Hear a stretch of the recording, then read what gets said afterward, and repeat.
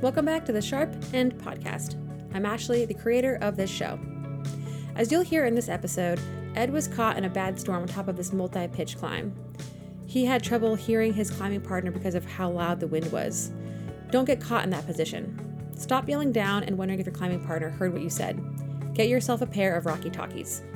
Rocky Talkies are backcountry radios designed by two climbers from Denver. These radios are extremely lightweight, durable, and more affordable than any other backcountry radio on the market. Rocky Talkie also donates $2 per radio to volunteer search and rescue teams around the country. If you need a radio, check these out and make sure to use code SHARPEND at rockytalkie.com for 10% off their radios. If you enjoy my podcast, please consider becoming a Patreon member.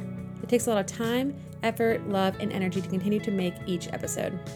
I've been doing this for you for over 6.5 years, putting out a new episode every first of the month. I've never missed a month, and that's 68 months in a row. I want to make this a sustainable project for myself.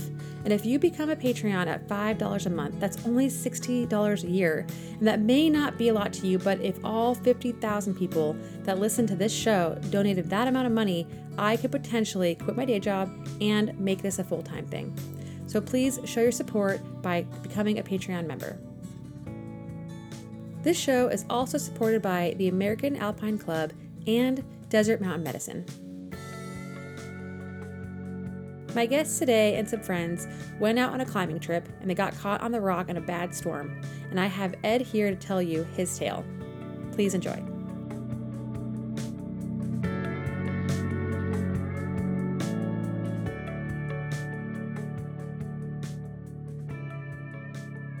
Hello, my name is Ed Weisner, and I live in just outside of Des Moines, Iowa. And I work for a photography company. Although I'm not a photographer, I support the photographers and get them equipment and help move people along so that things run smoothly.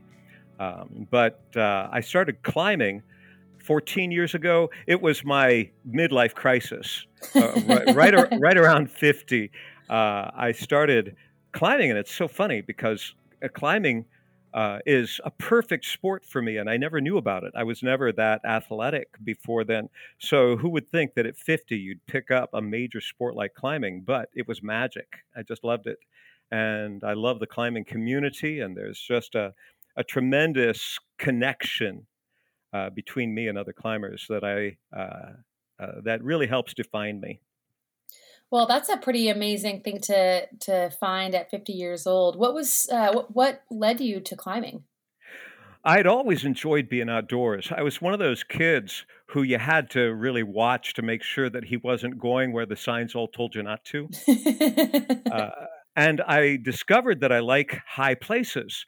My father had a radio communications business supplying radios for police departments, fire departments, that kind of thing. And there is a 300-foot tower at his office. And one day when I was 12 years old, I decided I was going to climb to the top of the thing. Well, I didn't have a safety harness, didn't have anything like that. So I started getting up past the last set of guy wires. Those are the wires that stabilize the tower.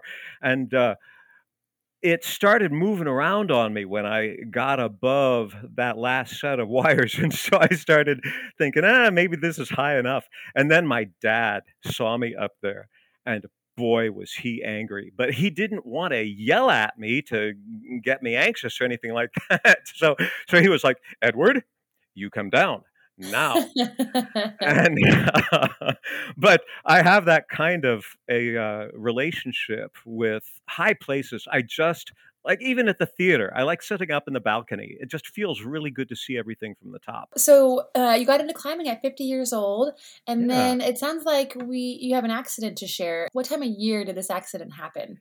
This was just about 5 years ago, late July 2016. And there were 10 of us, 9 of us from my climbing community in Des Moines, and then a friend of a friend who was coming in from, oh gosh, where was she coming from? Someplace in the north, from Denver to join us at the Mount Rushmore area. I had no idea that there was even a climbing area in Mount Rushmore. Yeah, it's kind of a well-kept secret. There's Not amazing climbing anymore. there. Yeah. There, are you familiar with Custer, State Park in, No, I'm not. South Dakota? The Custer State Park has some really fun climbing. The cathedral spires are some really fine, um, trad climbing, right in Custer. And then there's what is the name of that? Sylvan Lake. There's some really beautiful, both trad and bolted climbing around Sylvan Lake. And is that all But in North Dakota? yeah, all in the Rushmore area. And what kind of rock is that? It's really hard sandstone, Okay. and so it's grippy, but it can really tear your hands up. Mhm. So Mount Rushmore is a mile away from this particular climbing area. It's called the South Seas. It's one of a number of climbing areas within walking distance of a dispersed camping area called Wrinkled Rock.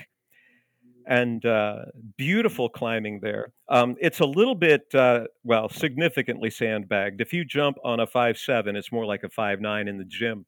And there are some routes out there that they'll call 5.8, and you feel like you're doing a vertical slab that all you're holding on to is crystals, you know? So 9 of you or 10 of you met? Did you guys Yeah. all meet at this cragging area?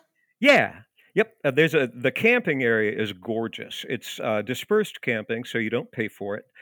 There's a pit toilet, and that's it. So you take in all of your stuff, bring in your water, and it's a wooded area that's just gorgeous. And lots of places to put up a tent. We had put up a pavilion as well, and we had a kitchen set up under it. And so that was where we congregated when we weren't climbing for breakfast and dinner. And so um, that particular area, it's a walking distance from 100 to 100 really nice routes. Of mix of both sport and trad climbing. That area is mainly sport, Okay. but there are a few trad climbs. But the sport is so good. Anything between like 40 feet, and there are some nice 110-foot, uh, uh, beautiful, challenging, nice moves. You know, you look at climbing routes set in the gym, and you think, wow, these guys are really good setters. But then you go outdoors and you find these incredible routes. It's like somebody knows that people are going to climb. And so God is the best route setter, I like to say. So we were mainly. I don't think we did any trad that weekend, but we were doing a lot of sport. So there was this particular route. It's called Waves in the South Sea area. It's 5.7.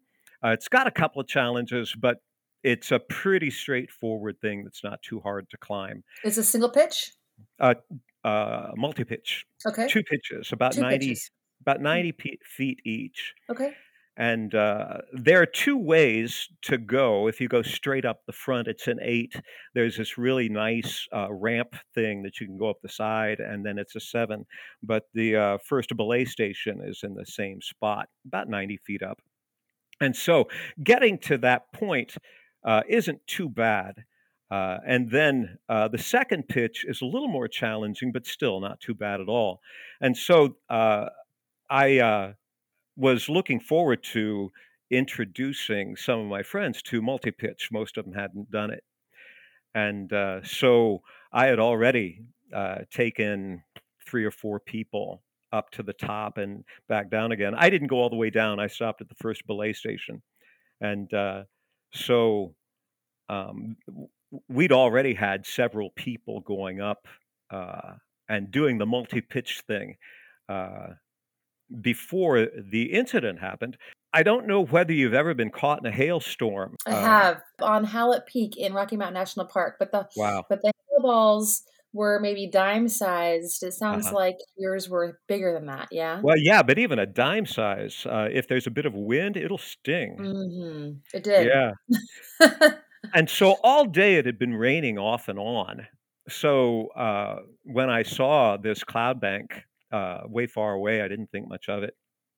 And so there were four people who were, myself included, who were doing this particular round. And the we decided that I would climb the second pitch, and then we'd bring people up. Somebody else was belaying the first pitch, and then I climbed the second pitch. And so when I got to the top and noticed that that cloud bank was coming a little closer, I was getting a little concerned, but not too much. You know, you get rained on, and out there, the air is dry. You dry out pretty quickly. But as it started getting closer, it was looking a bit more ominous. So three of us were up, and we were bringing up the last person. And this will make more sense later. But that person thought, well, I'm going to be going down this way again. I'm just going to leave my belay device down there. I won't need it. I'll just pick it up on the way down. And so that last person came up. And when he Came all got the there, way up to the top of the second pitch. yes, we got everybody to the top, and we're all sitting up there. There's a small space on the top that you can sit on, but I was hanging over the edge because I was getting setting up the rope to rappel down. And one of the guys was saying, Jason was saying that he saw lightning, but I didn't, and I didn't hear thunder either. So I wasn't all that concerned. I thought, well, we might get wet, but that's no big deal. Uh, but Ashley was she was a an experienced climber as well. She worked at the gym, and it was really good that she was along. So about when she was about halfway between the top and the first belay station, uh, the wind hit, and it must have been 50 miles an hour. It could have been more. And the hailstones were golf ball size. And man, I've never experienced anything like that in my life. It was just minutes, and we were all frozen, so cold, shaking really hard, shivering. And so Jason threw himself over the girl who was up there and shielded her from the hailstones.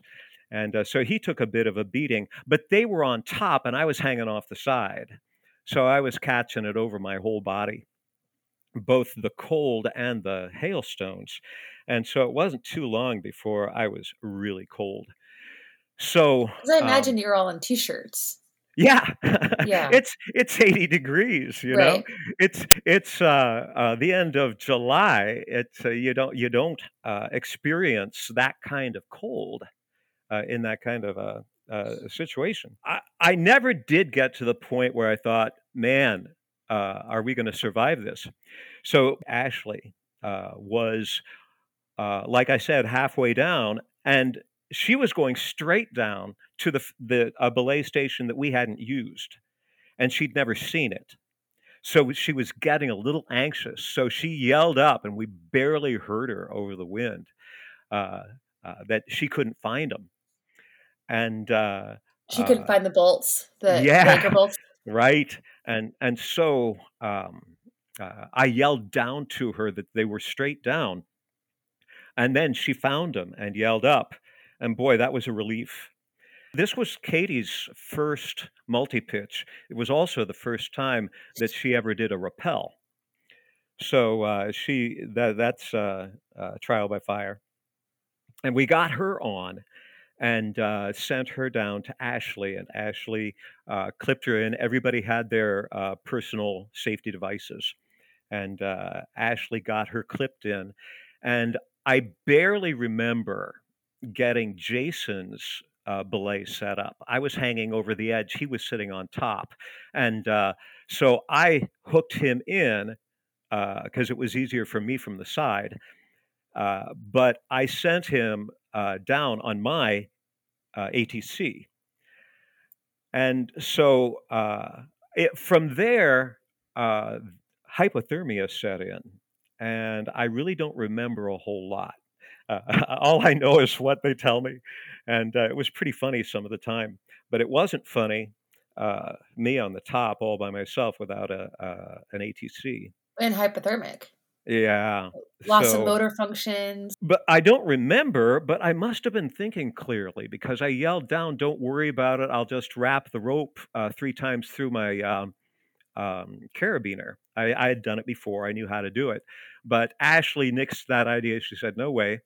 And so I pulled up on the rope an ATC and got it hooked in. I don't remember doing any of that, but I guess I did. And I guess I must be pretty obedient too, because I didn't fight Ashley when she said, "Nah, don't do that." So she was yelling at you from the top of the first pitch That's correct. to the top of the second pitch. That's So correct. so now at this point, you're the only one at the top of the second pitch getting hailed on with golf ball size hail pellets. And the other three are down standing at the first belay station, which wasn't used on the way up, but Right. Ashley found on the way down. Okay. And a pretty good place too. It wasn't a hanging belay. You could actually stand on it. So that was really good. So I got the ATC up and got myself hooked in, but when I threw the rope down, of course it didn't go down. The wind blew it horizontal, and so I had to go down without a fireman's belay. And these days we use that third hand, the Prusik or Klemheist that you tie to your harness. That if you let go, it catches you. And it's a very cool thing, but we didn't know about those then. I'm not sure whether I would have been in a frame of mind to actually put one on anyway, but it was, they were a lot more concerned than I was because obviously I was kind of in Nana land. Uh, but I did make it down to them. And but I was really, they tell me that I was really out of it. I was saying over and over again, "What month is it? Where are we?"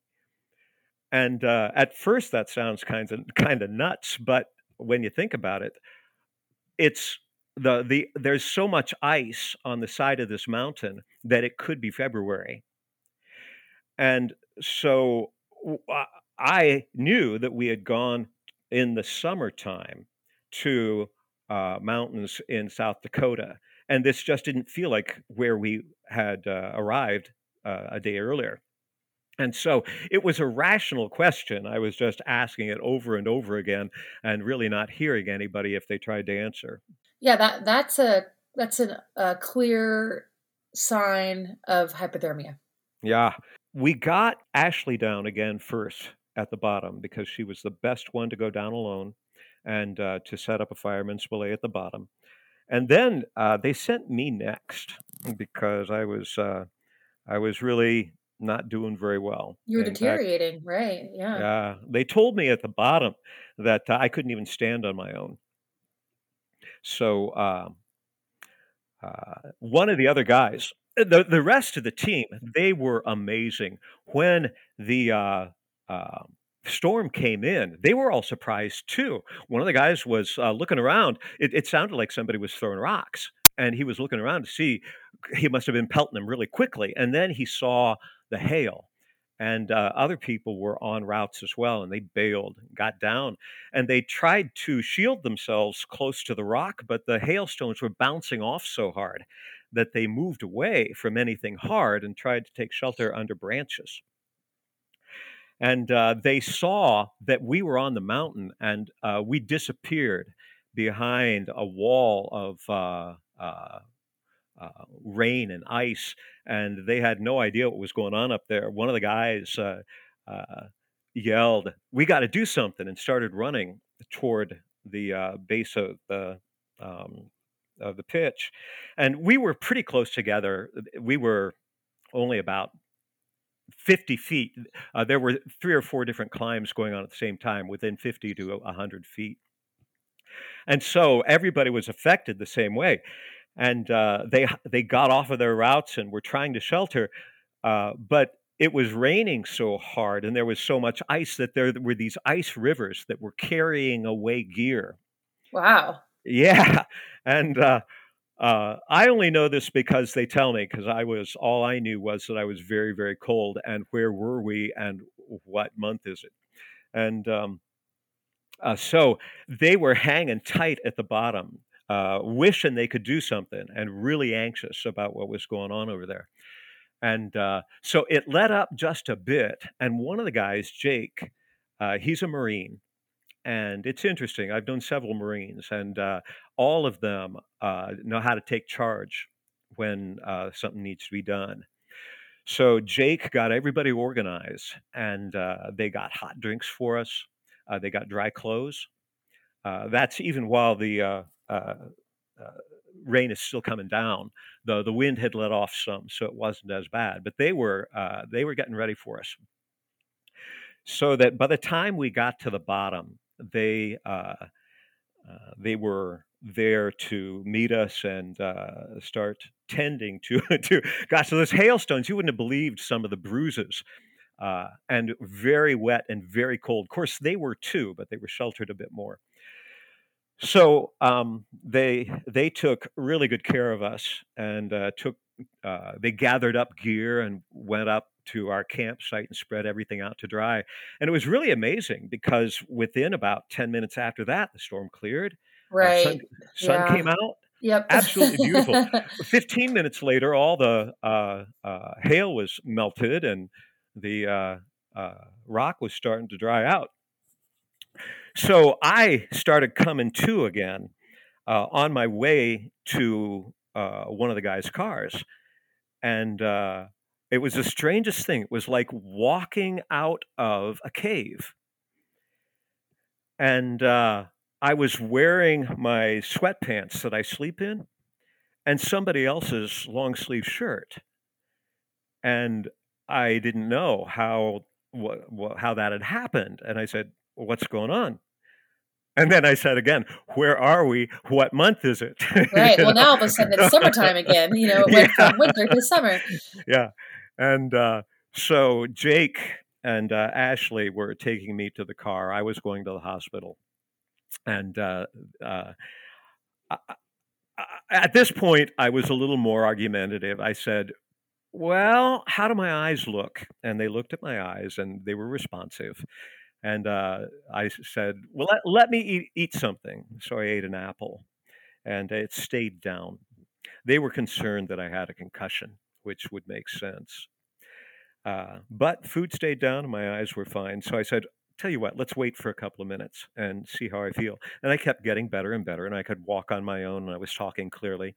They were concerned that you had a concussion from not wearing a helmet when the hail balls hitting you. Yeah, Okay, but they didn't think you fell at any point. It was just the nope, hail balls the hail. just beaming you in the head. Well, yeah, and I had some Gotcha. pretty good bruises on my head Yeah. too. Okay. Gotcha.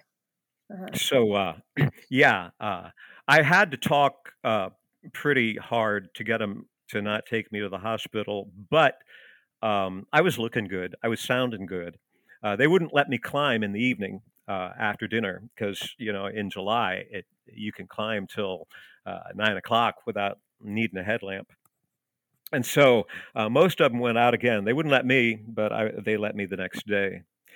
But it was pretty amazing how this group just really good thinkers worked well together.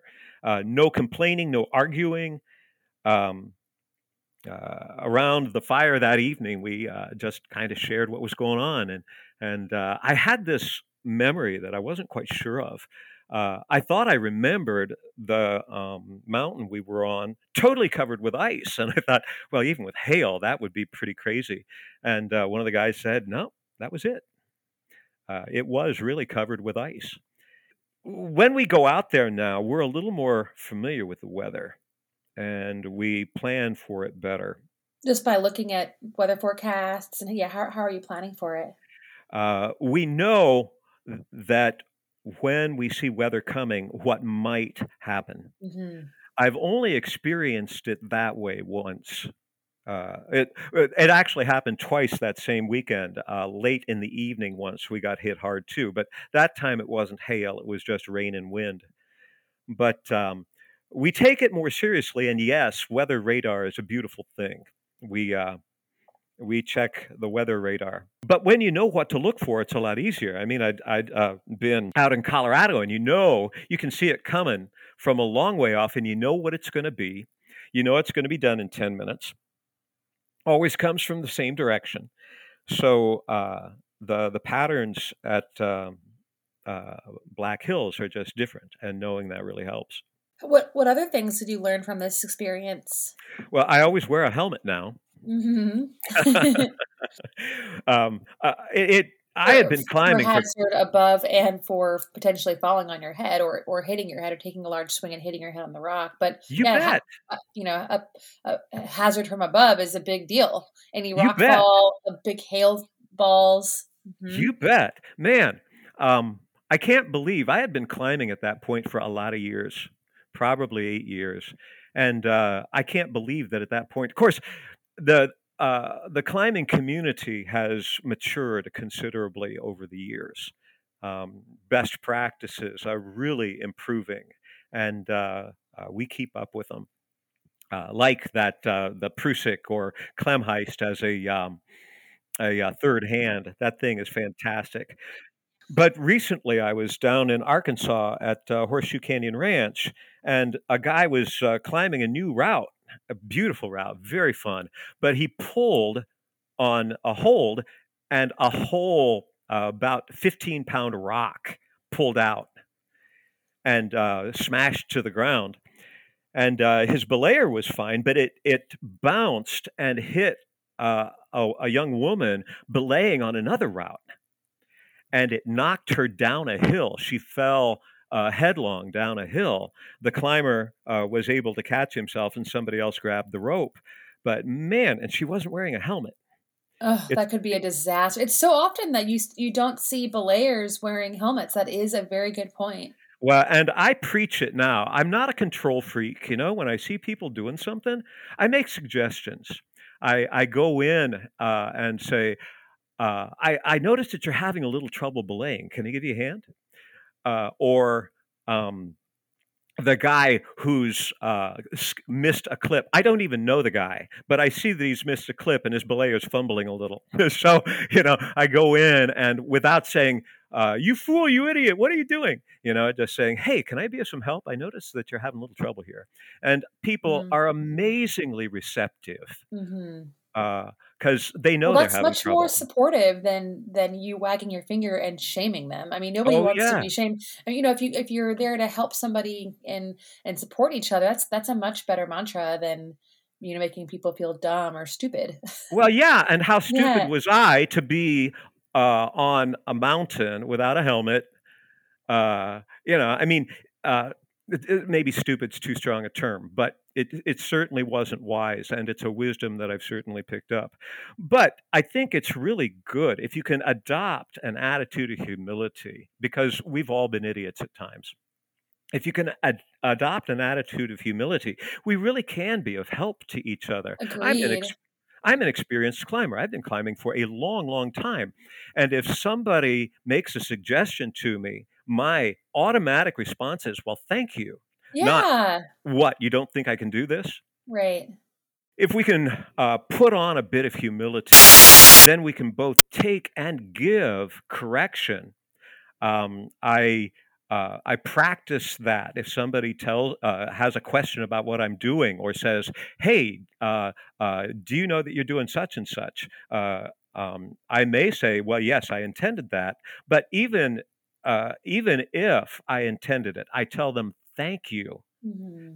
I want to hear. I don't want people to be afraid of talking to me, because we all make mistakes. We And do, and if accidents happen. you bet. And if Yeah. somebody catches it for me, if they're not afraid of talking to me and saying, "Hey, did you know you did this?" Or "You missed a clip," or um, uh, "I'm not sure about Or your hey, knot." double back. It looks like you're not double backed. Or yeah, exactly. Right. So, wearing humility, most climbers do, but there are some that, well, let's just say that if we approach them with humility, they're a whole lot more likely to be able to hear what we're saying, and we Yeah. might prevent a disaster. And as well, the last thing is that I would say that we learned was how powerful teamwork can be. Hmm. And again, the humility factor there. Nobody looked at Jake and said, "Who are you?" Everybody fell in line and did good things toward what was necessary. Jake's an excellent leader. He also knows how to listen. And so it was definitely a group effort with Jake heading it up, but certainly not throwing around orders like a drill sergeant. And then Jake Ashley, is the one that was boiling the hot water and. He had people doing it. Okay.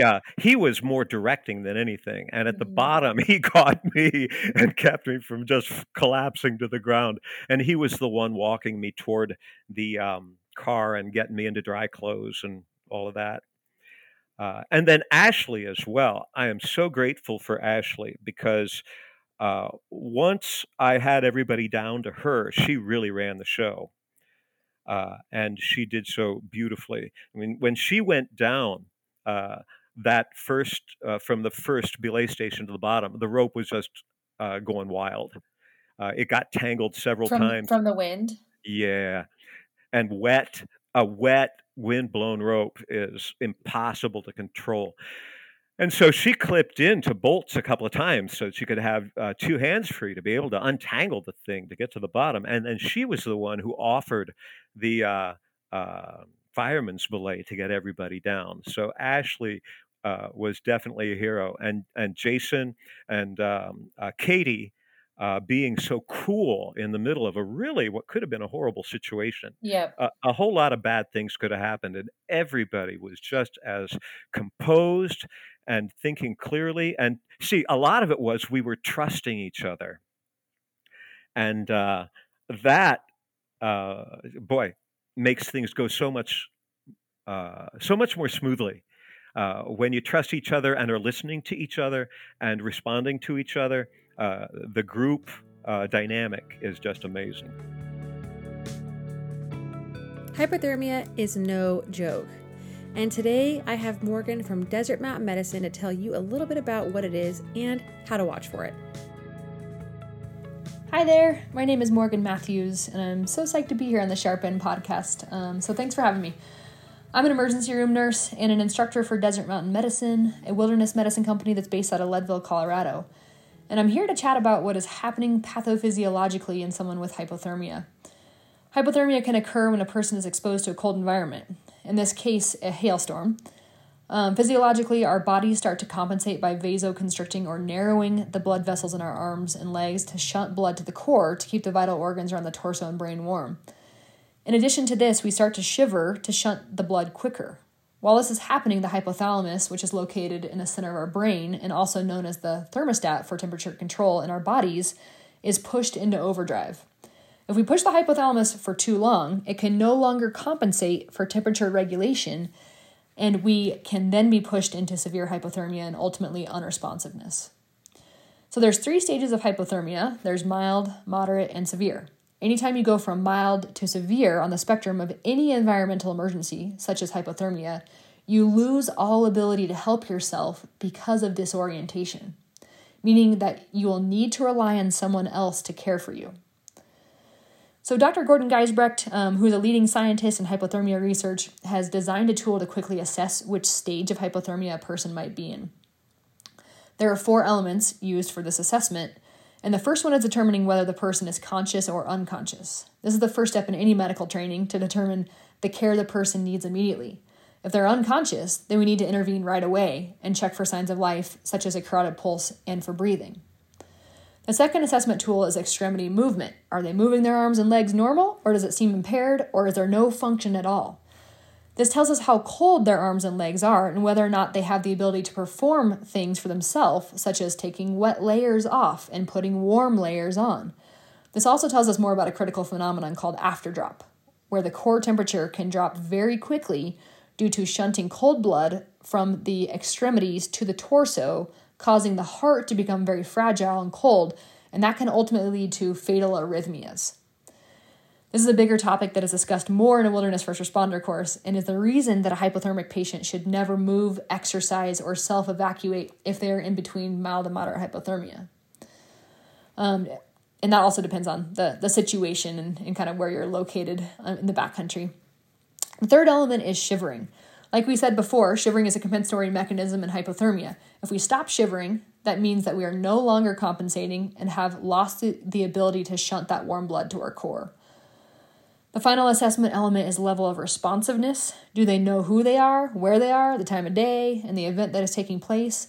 Depending on where they sit with hypothermia, they may be oriented times 4, which is best case scenario, meaning they know all 4 orientation questions, or they may be only oriented times 1, where they only know their name. So again, the 4 elements of assessment are consciousness, extremity movement, shivering, and level of responsiveness. So in this case, the climber is conscious, has impaired movement, is violently shivering, and is disoriented. Therefore, you can come to the conclusion that he most likely is in moderate hypothermia or somewhere right around that zone. From a wilderness medicine standpoint, this requires a careful care of this patient with a transfer into something called a hypo-wrap to attempt to thermally stabilize them.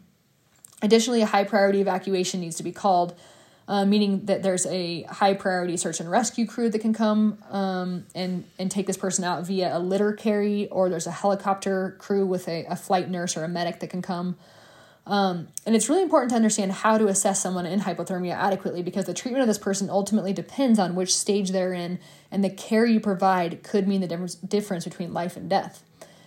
So if you travel in the backcountry, I can't stress enough the importance of preparedness. So knowing that hypothermia can occur in any season. So watching weather patterns is very important. And of course, obtaining a wilderness medicine certification and really diving into learning the tools to care for someone in the backcountry, because it might save your backcountry partner's life.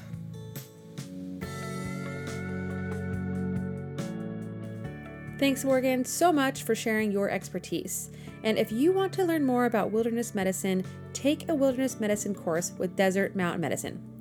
DMM offers an array of courses ranging from wilderness first aid to wilderness first responder. Whether you are a backcountry enthusiast or a guide, DMM has you covered. Take 10% off any DMM course through October by using code DMMWildMed10. To learn more and sign up, visit desertmountainmedicine.com. Are you ready? Introducing Membership 2.0 from the American Alpine Club.